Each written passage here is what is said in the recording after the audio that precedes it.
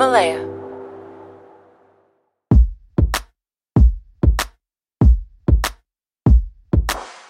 You're listening to Girl with Self-Esteem Issues, a Himalaya learning podcast to access my Own Your Shit handbook filled with key insights and exercises.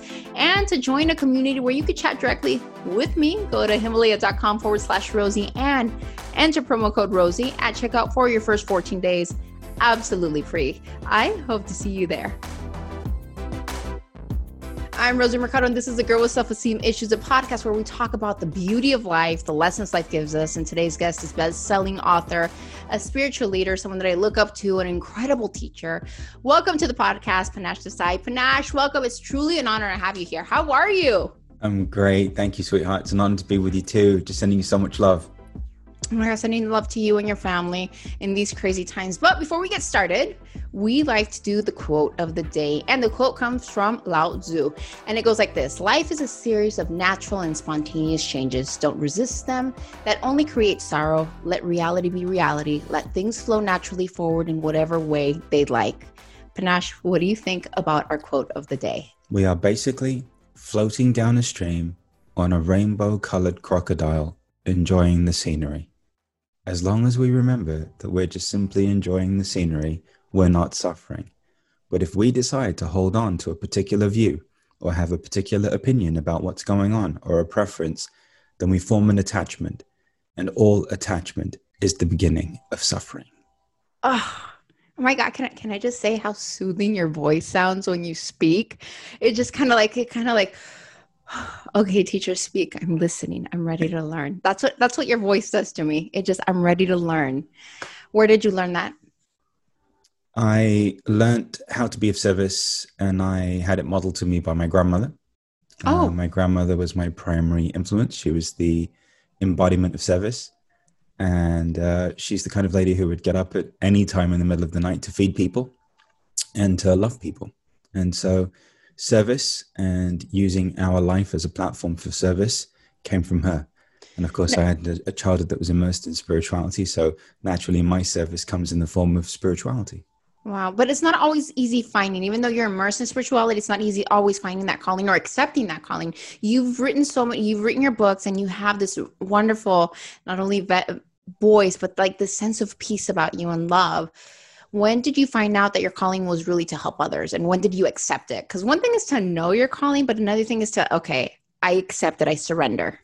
So my whole life, I'd been told that I was here to do something, and I was fundamentally running away from that on every level. And really? One night, yeah, absolutely. Every level, like literally, it's just kind of like 100%. I was like, no, I'm out of it. Like, I'm not going to do anything spiritual. I'm out of it. I'm going to do something in music, have a whole career in underground music for a while. But spirituality, I'd moved away from it.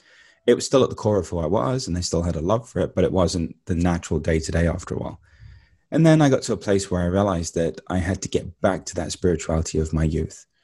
And for me, the skepticism and the doubt went away when I had a direct experience of the divine. So as I experienced the divine, I experienced it as this infinite ocean of energy with no beginning and no end. And it was just pure love, Rosie, this feeling of pure love. And in that experience, I was shown that this is who we all really are. And in that moment, I answered the calling completely and totally.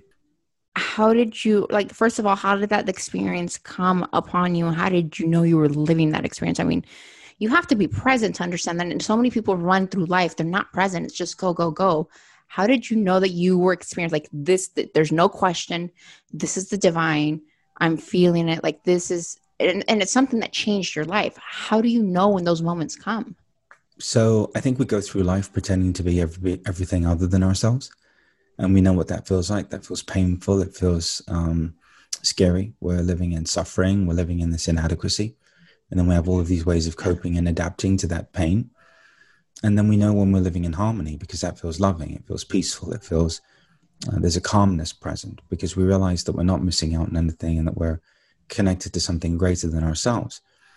And so I had this very profound kind of spiritual framework for my whole life and had experiences before. And so when I had this experience, literally I went through the process of dying unto who I thought I was, allowing everything that I thought I needed to become to fall away, all of the thoughts, all of the ideas, the beliefs, all of these constructs that we identify with. Mm-hmm. And all that was left was this pure love. And the reason why this experience came into being in the first place was because I just kind of called out God one day and said, listen, if you're real, you need to show me who or what you are, because unless I've experienced who or what you are, I'm not going to tell people that this is who they are and this is what resides within them. And so for me, that direct revelation was necessary.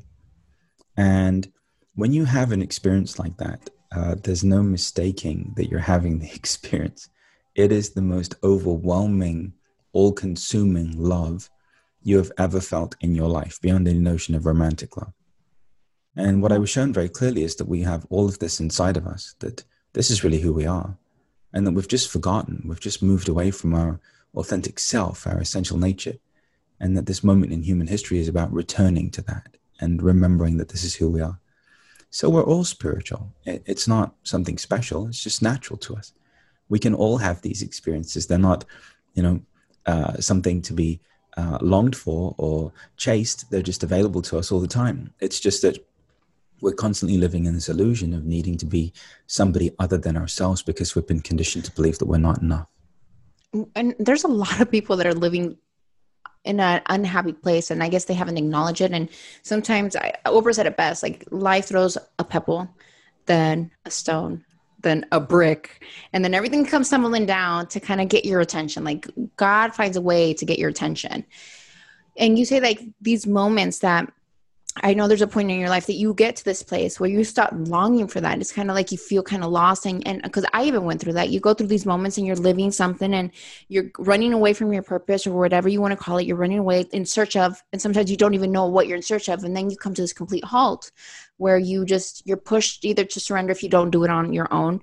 You're pushed to surrender and you're wanting this experience. How does someone call that? What do you call that? Like when you're longing for that, and how do you invite that experience to happen? How do you surrender just like that? I think the first thing to recognize is that you're living a lie and that it doesn't feel good. Mm-hmm. The first thing you have to reconcile is who you've become. And who we've become is all of these different layers that we've kind of piled onto this love that we are in order to survive and fit in and belong in a world that doesn't make any sense. And typically that happens because of some loss of innocence or some trauma that you've experienced.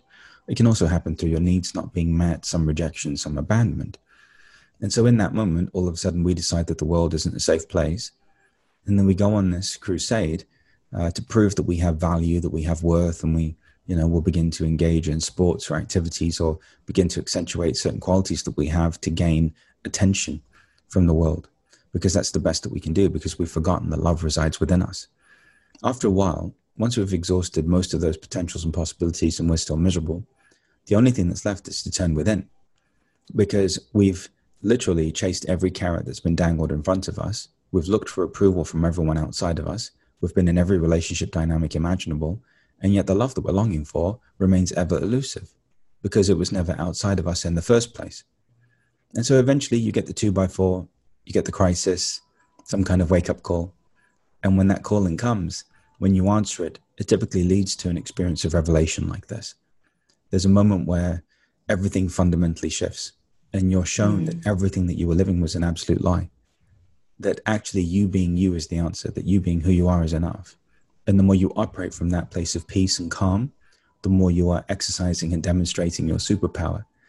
So it comes to people in different ways, but ultimately it's always as a result of the same thing. The illusion and the pain of the illusion, the pain of living the lie, becomes so unsustainable, Rosie, that eventually you have no choice but to go within. And that crack is the entry point that the light and grace needs to reveal the divinity that lives within you. I could hear you speak all day, the divinity. You had a breaking moment. You had this moment that you've talked about before. And you talked about how there was a specific night at a club when you decided that you needed to make a change in your life. Can you tell me a little bit more about that night and what you learned from it? So I was very involved in music, and music in a lot of ways saved my life. I had a very hard time in high school. Didn't fit in, didn't belong. Wasn't really violent. I was living in a jungle. I wasn't really a violent kid. And as a result, got bullied and picked on, and people were trying to test me and whatever. And I was having a hard time. And one day in London, I turned on the radio. And in the UK, you have the FM dial. And you have the two polar ends of the FM dial. And this is where all the pirate radio stations reside. And this is where all the cool music is. So one day, I tuned into this music that was coming through this radio. And I'm like, wow, that's amazing. And it was drum and bass and jungle at the time, which was a kind of an underground music scene that we'd created. London streets had made this music. And so more and more I started to get involved in just my love for this music, and eventually began to write rhymes and perform at raves and was on a pirate radio station. We'd literally go into the projects and put the DJ decks and the turntables and the records in one building. We put the antenna somewhere else in case we got raided, so nobody got arrested because nobody because nobody wanted to lose their records. And at that time when we were playing out and we were doing all these raves, London increasingly you're a bad boy. Oh, yeah. London increasingly was becoming more and more violent, right? Because as the drugs were changing, people's moods were changing. It was becoming more and more violent. So all of the best music was happening in the underground clubs. So one night we end up in Brixton. It's in South London. Before we get there, there'd been a shooting and we didn't know. We get there, all of a sudden, there's another altercation that happens with a friend of mine and the guns come out. And in that moment, the Metropolitan Police had their own crime unit that they'd assembled, especially for London's Most Wanted. They surrounded the club. They wouldn't come in because they didn't want to have a shootout, but they waited outside and they ushered everybody out one by one. And in that moment, it was a series of events. Like I had an altercation just hours before. I didn't want to go home because I was embarrassed, so I went out again. So basically, it was just getting louder and louder and louder. And I didn't want the 2x4 version of that lesson. Like I realized that continuing to get involved in music, continuing to stay involved in that lifestyle was going to mean I was going to get hurt in a very severe way, or someone around me was going to get hurt, and it wasn't for me. I came home, I sat down with my mom, and I just had a very real and honest conversation because I was also studying a degree at the time that I didn't resonate with at all. And I said, listen, I'm living a lie. I'm miserable. None of this feels good to me. I've got to get back to my spirituality. I've got to get back to how I felt when I was with grandma. And my mum let me go. Wow. So I went to live like a monk for 6 months. And so I went from this world of East London music, underground music scene. That's a huge to living change, like a monk for 6 months. Yeah, because you know what, Rosie? It's like that feeling that I had in that meditation room when I was a kid was the most real thing to me. Like that feeling of that love and that devotion was the most real thing to me in my life. And it's like I had to get back to something real. And so I went to this meditation retreat center where this spiritual teacher who blessed me in the womb had lived and spent his life. He'd subsequently transitioned, but he had a room there.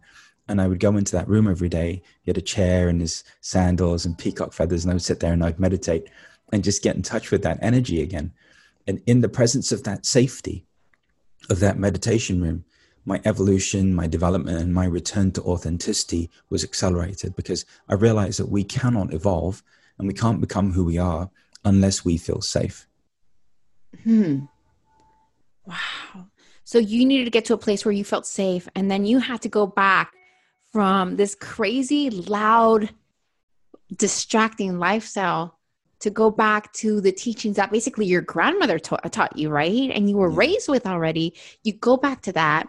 You start meditating. How easy was it for you, or how hard was it for you to go back into that lifestyle knowing that you had lived all this craziness? And I know that you had to hit rock bottom because you weren't happy, but even going back into the unknown, I mean, what was that change like? It's horrible. I was lousy at it because you can't talk, nothing, right? It's like you're in this complete monastic lifestyle, binge eating tofu, beans, rice, whatever, right? Like completely vegetarian. You don't talk, nothing. All you do is meditate all day long. You do selfless service, clean the toilets, work recept, whatever. Like you're greeting people. And it was a complete 180, but it was a return to the peace that I knew as a child back to me again, right? Like it was, and also the music thing was great because the music experience that I had, like I was performing on stage as the only Indian kid performing at raves in front of thousands of people in London, right? So now speaking at a conference is like no big deal. It's like whatever, right? So every experience that we've had is useful. Like pirate radio is what I'm doing now every morning on my call to calm. Like literally I've got like 11,000 people every morning from all over the world meditating with me. And it's like, COVID calm radio. Like we're just giving shout outs and loving on people and delivering a message and then doing a meditation. And so everything comes back full circle. Nothing's wasted. Like everything is serving us. Everything is facilitating our evolution. And so at first it was horrible. I'm a lousy yogi. Like people are looking at me expecting me to figure out how to meditate. And I'm snoring. It's horrible. It was cold. Didn't like it. Had to walk from one building to the next building if you missed the shuttle. But you know what? I stuck with it. And I had to stick with it because I realized that this was about more than my preferences, my choices, my wants. This was about what I needed. And what I needed was to get back to that safety and that love and that devotion that was everything to me as a kid. So you talk about going from loud to quiet. You take the ego out of it. You come to this place where you have to look inward. You have to face your inner demons. You have to go to this place where you meditate, where you serve. Very humbling, big change. Biggest lesson in transformation for you. Where did that push you next? I mean, because every moment there's like you're being directed to your purpose when when you're trying to find yourself. It redirects you to this place. Now what? What was next for you? You 6 months as a monk. I mean, that's a lot of time. And you're going from one crazy lifestyle to a very humbling lifestyle of service and meditation. And I mean, even the way that you're eating is completely different. The people that you're hanging around with it's a complete different energy. So that has to be a shock in itself. What happens next? So I began to get in touch with all of these abilities and gifts that I'd had as a child that I was afraid of. Like, I would know things about people. I could feel things in them. I would just sit with them and their lives would begin to transform. They'd tell me their whole life story and all of a sudden they'd be unburdened and they'd become sparkly. That's how I would describe it as a kid. And so all of a sudden, all this stuff starts coming back in this ashram. But the problem is, I'm not the guru. They had a guru there. They had a spiritual teacher there. And people are having these experiences with me that you're only meant to have with the guru. And so it's a very confusing time for me, right? Because here I am, this young kid, right? 4 generations deep into this particular spiritual path. But nonetheless, like, I wasn't anyone's guru. Like, I wasn't here to be anyone's teacher. Like, that's not me. Like, I'm just like you. Like, don't make it weird. Let's just love each other. Like, why does this have to be weird? Like, why do we have to have a hierarchy and, project our power onto each other? Why can't we just recognize that we have all of this inside of ourselves? And so anyway, people would fall on the floor. They'd say, you're my guru. I'd say, get away from me. Like, don't use that word around me. And it was just weird. And these experiences were happening more and more frequently. Why? Because again, I felt safe. I was being authentically who I was. I was living in alignment with my truth. Did and that all of scare these you things at some were just point? effortless. At first it was weird, but after a while, I just settled into it. And I think what's happened for the majority of my life is that it's taken me all of this time to settle into who I already was. That's all it's been. It's taken me all of this time to settle into who I always was. Hold on. I hope everybody's listening to what he just said. You said something that's so important for so many people to hear. And I'm 40 this year, and that was a big number for me. Thank you, God, that you've allowed me to live and have breath. But for so many people that struggle with their age and not having certain accomplishments at a certain age, it took you 42 years. It took you stepping into going through all that. And then like now you are comfortable in your own skin. You are comfortable with your purpose in the sense that you're clear and you're moving forward.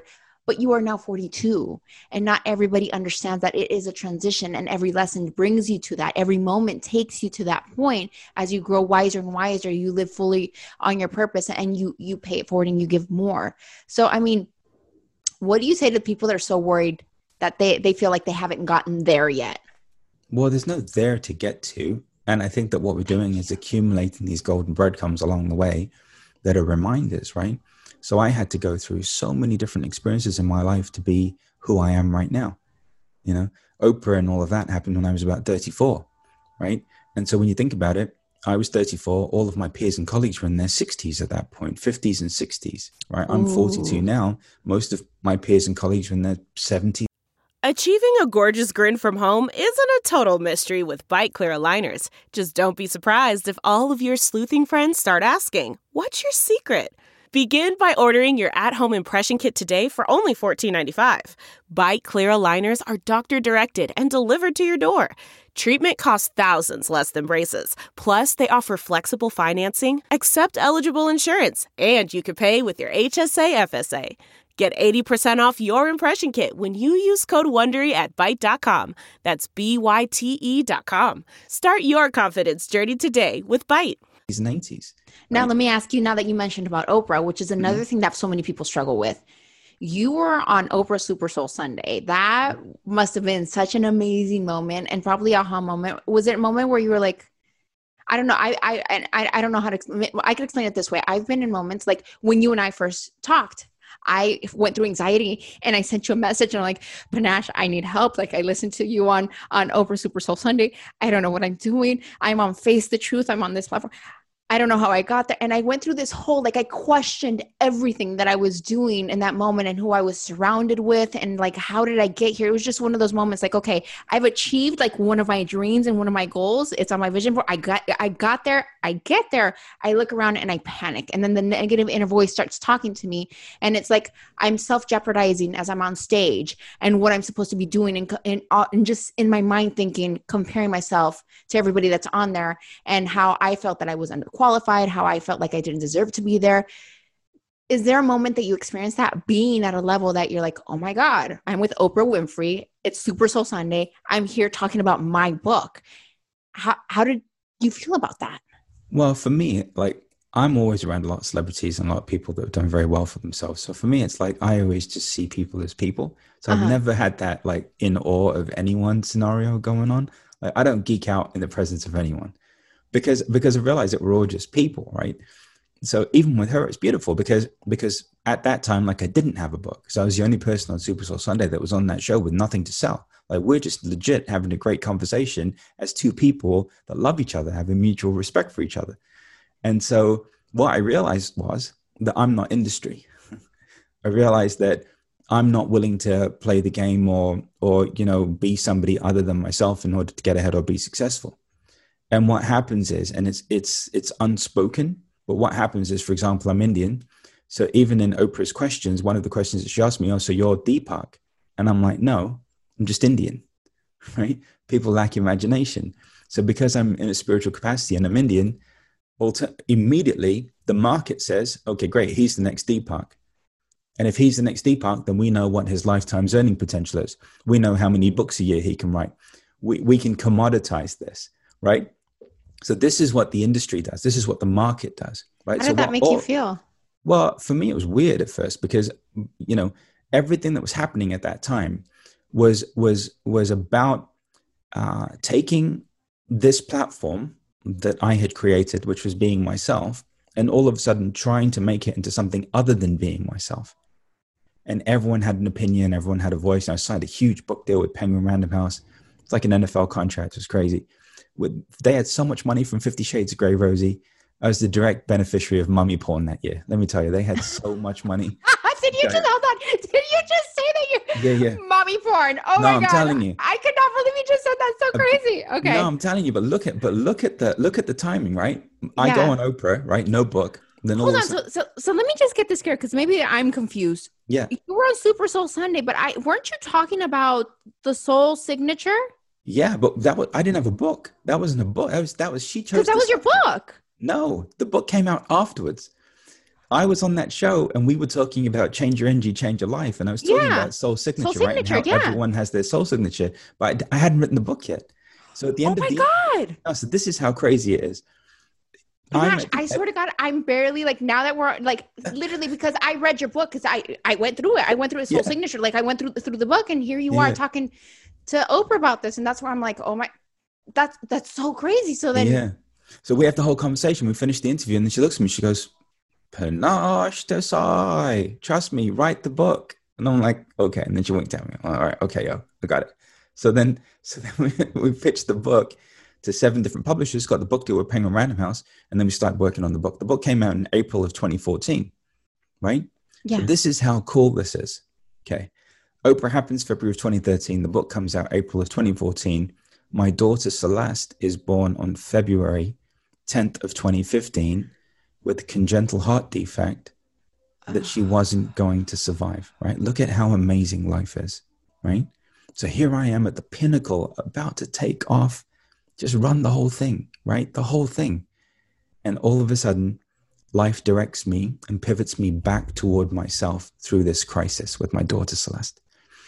And so for the first 18 months of her life, she was in the hospital, had 5 open heart procedures, then subsequently had a heart transplant, right? And I went through all of that. So I went from being rocket shipped, right, into the forefront of everyone's collective awareness through Oprah, getting this huge book deal, realizing that everything wasn't everything it was cracked up to be because I just wasn't willing to play the game, to then having this experience with Celeste. And I'll tell you something, And I had dinner with a couple a few nights ago, and I said, that experience with Celeste saved my life.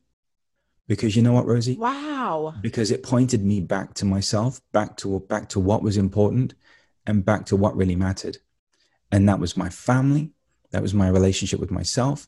And it wasn't about industry. It wasn't about being famous. It wasn't about books and money and books. It wasn't about any of that. It was about family and love and connection. And everything in my life went through a fundamental revision during that 18-month window. And everything that was inauthentic and out of alignment fell out of my life. And it's the best thing that ever happened. And then this now, me being who I am now, reaching 11,000 people every day, could only have been possible because of my journey with my daughter Celeste. She's 5 now. She had a heart transplant. She's good. She runs my house. She's the boss baby. I'm going to send her to come hang out with you, Aunt Rosie. Oh my God. So, I would love my son to meet her. Yeah. So she's a pistol. But this is how amazing life is. So don't worry. Like, if you're going through something, don't worry about it. Like, if you're going through a hard time, don't worry about it. Don't get too happy about all these peak experiences, and you won't get too down about all the other experiences. It's just one giant experience, and it's about embracing the totality of all of it. Panache, but I have to ask, like, you said something. You weren't willing. First of all, you weren't willing to play the game. What does that mean? And then second of all is, as a dad, how do you take when someone tells you that your baby has a life expectancy of whatever it was, and that's it? Like, how do you keep going? So in answer to the first question, growing up where we grew up, Rosie, eventually someone compromises their integrity for a bag of money, right? Somebody ends up becoming somebody other than themselves in order to financially get ahead, right? Yeah. And you know what that's like in our neighborhoods. Oh, yeah. You don't do it. You don't do it. You don't compromise who you are for anything. Why? Because who you are is the most important thing of all. So here we have this whole industry, metrics, blah, blah, blah, blah, blah, right? And everyone's trying to get me to be the next Deepak. I love Deepak, but I'm not the next Deepak. I'm the first Panache. You are the next Panache. You are I'm Panache. The first Panache, right? That's it. So at that point, like, I love him. Like, he's my brother, but I'm not here to pick up that mantle and to run that race. That's not why I'm here. That's his purpose. Exactly. So at that point, that's what I mean. You're for your path and for your journey, for who you are, you don't have to compromise yourself in any way. You can't miss what's meant for you. You will only ever have what's meant for you come into your life. When you live with an absence of need and you understand who you are and who put you here, you'll never compromise who you are for anything. So that's the first thing. Second thing, Celeste. Now, it's the same principle. We met with the doctor about 3 to 5 months before she was born, right? Because you have the ultrasounds. You have the series of ultrasounds. And because it was a high-risk pregnancy, she's a twin brother, Leonardo. I wanted to call him Merlin, but my wife wouldn't let me. We had this ultrasound, right? And in that ultrasound, it's the conversation that you never want to have. All of a sudden, you're in an office. They're telling you, hey, guess what? She might not make it.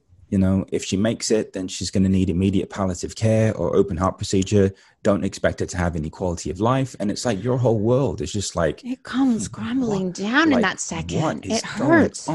Exactly. But I said to Jan, I said, listen, you know what? I'm willing to bet on this soul. And I said, you know what? Whatever it is, I'll accept it. Whatever it is that we have to go through as it relates to her, I'm willing to go through it. I am not going to give up on her. I am not going to give up on this kid. I'm not going to do it. Whatever it is, right? Because the main thing with heart issues is a lack of oxygenation. So we could have ended up with brain damage. We could have ended up with major developmental delays and disorder. I mean, we could have ended up with any number of scenarios, right? The worst of all being that she didn't make it, right? Yeah. But you know what? I wasn't willing to give up on her. And I just said to Jan, I said, listen, we've got the means, thank God. Like, whatever this is, like, I know the best people in the world for health and for wellness, whatever it is, we've got it. And we went on this journey with her, right? And I have to tell you that as a father, the powerlessness that you feel as a father, right? I'm Panache Desai. I can solve anything, right? I can start businesses for people. I can solve businesses for people. I can help people get through the most complicated issues in their lives, right? Get them out of every scenario or get them into their heart's deepest desire. Like, this is what I do all day long. But as it related to my own child, nothing. Rosie, I got to a point during that journey where I literally had to leave the hospital room that she was in and go down to the chapel. I go down to the chapel and I'm just suffering and suffering and suffering because I had an attachment to her surviving, right? I had an attachment to her being here. I That's fell a to my knees and surrender. I just put my hands up in the air and I just said, listen, I get it. Like, I'm willing to accept whatever you want for this kid. Like, she's yours. Like, whatever, like, if she's not going to make it, I'm willing to accept that. If she's going to make it, I'll accept it. Whatever it is. Like, I can't, like, the pain and just everything I'm feeling right now, like, I can't do it. Like, she's yours. Like, whatever it is. Panache, And in that moment, when I let her go, when I could finally let her go, I got it. I got the whole thing. None of it's up to us. Everything is in God's hands. Every single thing. And why we are suffering today and why we're struggling is because we've forgotten that truth, right? And so the gift that I received in that moment, okay, of not just ending my own personal suffering, but realizing that she was on her own perfect journey, that she had her own destiny, and that my role is just to show up and love her in the best way that I can every day and be there for Jan, be there for my kids, right? And so in the moment when I was able to surrender my own child and the outcome related to my child's life, I got my whole life back, everything. I got my whole life back. It's like I walked through this door and I was free. I was free, completely free, because I got it. I got it. We're fixated on things that don't matter. I've met some of the most successful people in the world. They're miserable. And who they have to be in order to be there is horrible. It's not for you. What's meant for you will find you. There's a plan for you. There's a greater purpose for you. There's a greater path that you're on. And as long as you're willing to just keep surrendering every single step of the way, you'll find you have the support and the blessings and the peace that you need to make it through whatever you're going through. And I can say that to you because we've gone through it as a family. Yeah. Yeah. Oh my God, Panache, what do you say? See, right now that you talk about this moment of surrender, this moment where you just, it just clicks. It's like, there's nothing you can do. It's not your choice. You have to get on your knees. You surrender to whatever the will is. And it reminds me to this time where my sister, I remember this so clearly. And I think that's why I got so emotional with that. It's like, she's sitting there in front of her son and she surrenders. And in her case, my nephew passed away. But she like literally just, you see her, she couldn't bear with it anymore. And she surrenders and she says, whatever it is, I will accept and understand that this is what you want. I surrender. And I just want his peace. That's what I want. And in those instants, a day later, he passed away. What do you tell people when they go through such a huge loss, such a painful loss like that, and they've surrendered? The only thing I can say to you is like, I just love you so much because, during one of Celeste's surgeries, like she flatlined for 8 minutes, literally like 8 minutes. This kid, like 8 minutes, she was gone, right? They were just about to put her on life support, which is ECMO, which is like this external kind of breathing apparatus. About to make the incision. To this day, she still has a scar and she came back right when they made the incision. Okay. So I don't know what it's like to lose a child, but I know what it's like to have almost lost a child 5 times. Because every time she would go to the hospital, I had no guarantee that she was going to come home. So for me, that's something that I've had to revisit over and over and over again. And that's something that I've had to get beyond because even to this day, like when she goes to the hospital, I'm like, is she coming home? Like, is she going to be okay? What's going to happen? And the blessing is it's gotten easier. As she's gotten stronger and healthier, it's gotten easier. But you know what? I haven't lost a child. But you know what? In almost having lost a child 5 times, I can't even imagine what you're feeling right now. But all I can say to you is this, that every single thing that's happening, no matter what it is, no matter how we perceive it, no matter how we experience it, is leading us toward more love. It's leading us towards something greater. Okay? And more compassion. There is nothing, exactly, and there is nothing that I can think of that's more painful than outliving your child and living with the memory of losing, especially a kid, an infant, like any age. Like, that's rough, I don't know how my sister did it. Yeah. I don't know how anybody does it. I honestly. It's literally the surrender. It's the surrender. It's being willing to say, you know what? Okay, I get it. Like, I get it. Like, whatever it is, I get it.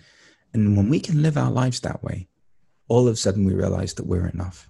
See, I realized that a lot of my life, because I grew up in East London, it was all, it was about surviving, and it was about making it, and about proving something about it. And it was about really just everyone was afraid.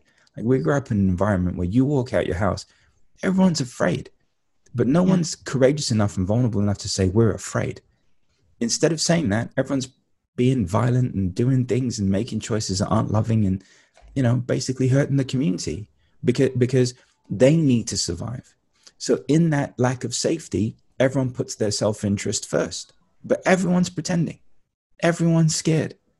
So at some point, what we have to do is realize that, I'm not here to live up to my parents' ideals. I'm not here to live up to my grandfather's ideals. I'm not here to live up to the industry. I'm here to be who I was made to be. And everyone's just going to have to live with that. And in that moment, I realized that, wow, you know what? I'm enough. That's it. I get it. I've been saved. I get it. I've been saved. I've been saved from the illusion. Saved from the illusion. That's it. I'm saved. That's it. Thank you. Yeah. Nash, we're going to do this one thing that I love to call Rosie's Takeaways, where we talk about lessons we've learned and a moment of adversity that pushed us forward. Can you tell us one moment of adversity? You've had so many and we've talked about them, but just a moment of adversity that really just pushed you forward. I think the real moment of adversity was when I was in university. And this isn't really adversity, but this is more of choices that we make in life. And I wanted to study philosophy. Makes perfect sense now. Someone's going to give me a degree at some point, I'm sure. Big shout out to all the universities out there. Call it into existence. Speak life into it. I wanted to study philosophy. My grandfather, being Indian at that point, like if you weren't an engineer or a doctor or a lawyer, you were basically a failure. And so here I am, wanting to study philosophy. My grandfather sat down and said, why don't you study business studies? And in that moment, like a dream of mine that I had just was gone. Like it was gone.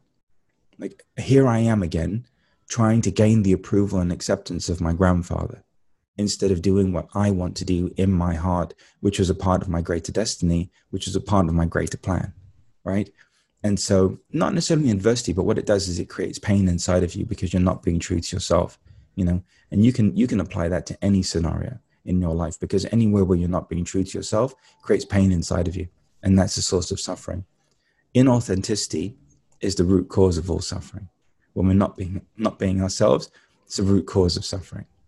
So for me, that moment was a pivotal moment because also it was that moment and the misery that I was experiencing in doing that law and business studies degree and in being in that music life that eventually got me to get back to my essential nature, right? It led to that conversation with my mum, because had I maybe been studying philosophy and doing what I love doing, then maybe I wouldn't have left London. Then you and I wouldn't have met. Then, none of this would have happened, right? Like this wouldn't be happening right now. So it's amazing how life unfolds to guide us to where we're meant to be. Yeah.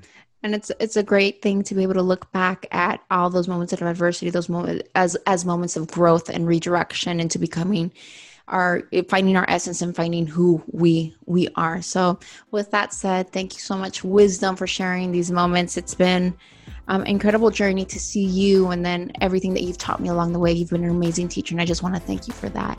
Where can people find more inspiration and find you? Just head over to the website, panachedesai.com, P-A-N-A-C to the H to the E. I haven't lost it. Hey. DESAI.com. And all the information's there. Come join me, come meditate with me, we'll have fun. Yeah. Oh my God. With that, I want to invite you guys to meditate. Make sure to follow Panache Desai. I'm Rosie Mercado. This is the podcast, The Girl with Self-Esteem Issues, and that's a wrap.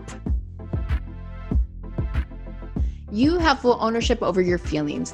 When we base our feelings on other people's opinions, we are allowing them to control our lives and everything that we decide to do.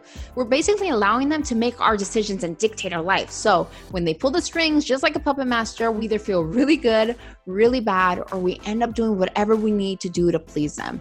We end up sacrificing our wants, our needs, and even our happiness. When we give ownership of our feelings over to others, we give up control over our own emotions. Living your life according to what others think of you is a recipe to be unhappy and is completely exhausting. Be clear about what's important to you, not other people, and focus on who you want to be, not what others want you to be. Overcoming your fear of what people think of you is certainly not going to happen overnight. It takes time, so be patient. It takes a lot of practice and a whole lot of self-forgiveness. We all get caught up in our fear from time to time, and it gets really ugly sometimes. So learn to forgive yourself in that moment and then choose something new. Choose a new way of being. Choose a new thought. Shifting your mindset in this way will give you the motivation that you need to move forward. Remember, when at first you don't succeed, try again. And sometimes remember that you're going to fall back on old habits, but the important thing is to remind yourself the best is yet to come. Be fearless and don't give a shit about other people's opinions about you. That's none of your business. I'm always here to help, always here to grow with you. Thank you for listening to The Girl with Self-Esteem Issues. If you want to hear more about my journey, be sure to check out my memoir, The Girl with Self-Esteem Issues, available both in English and Spanish through HarperCollins and HarperOne. You can find the link to purchase in the show description wherever you're listening to this podcast.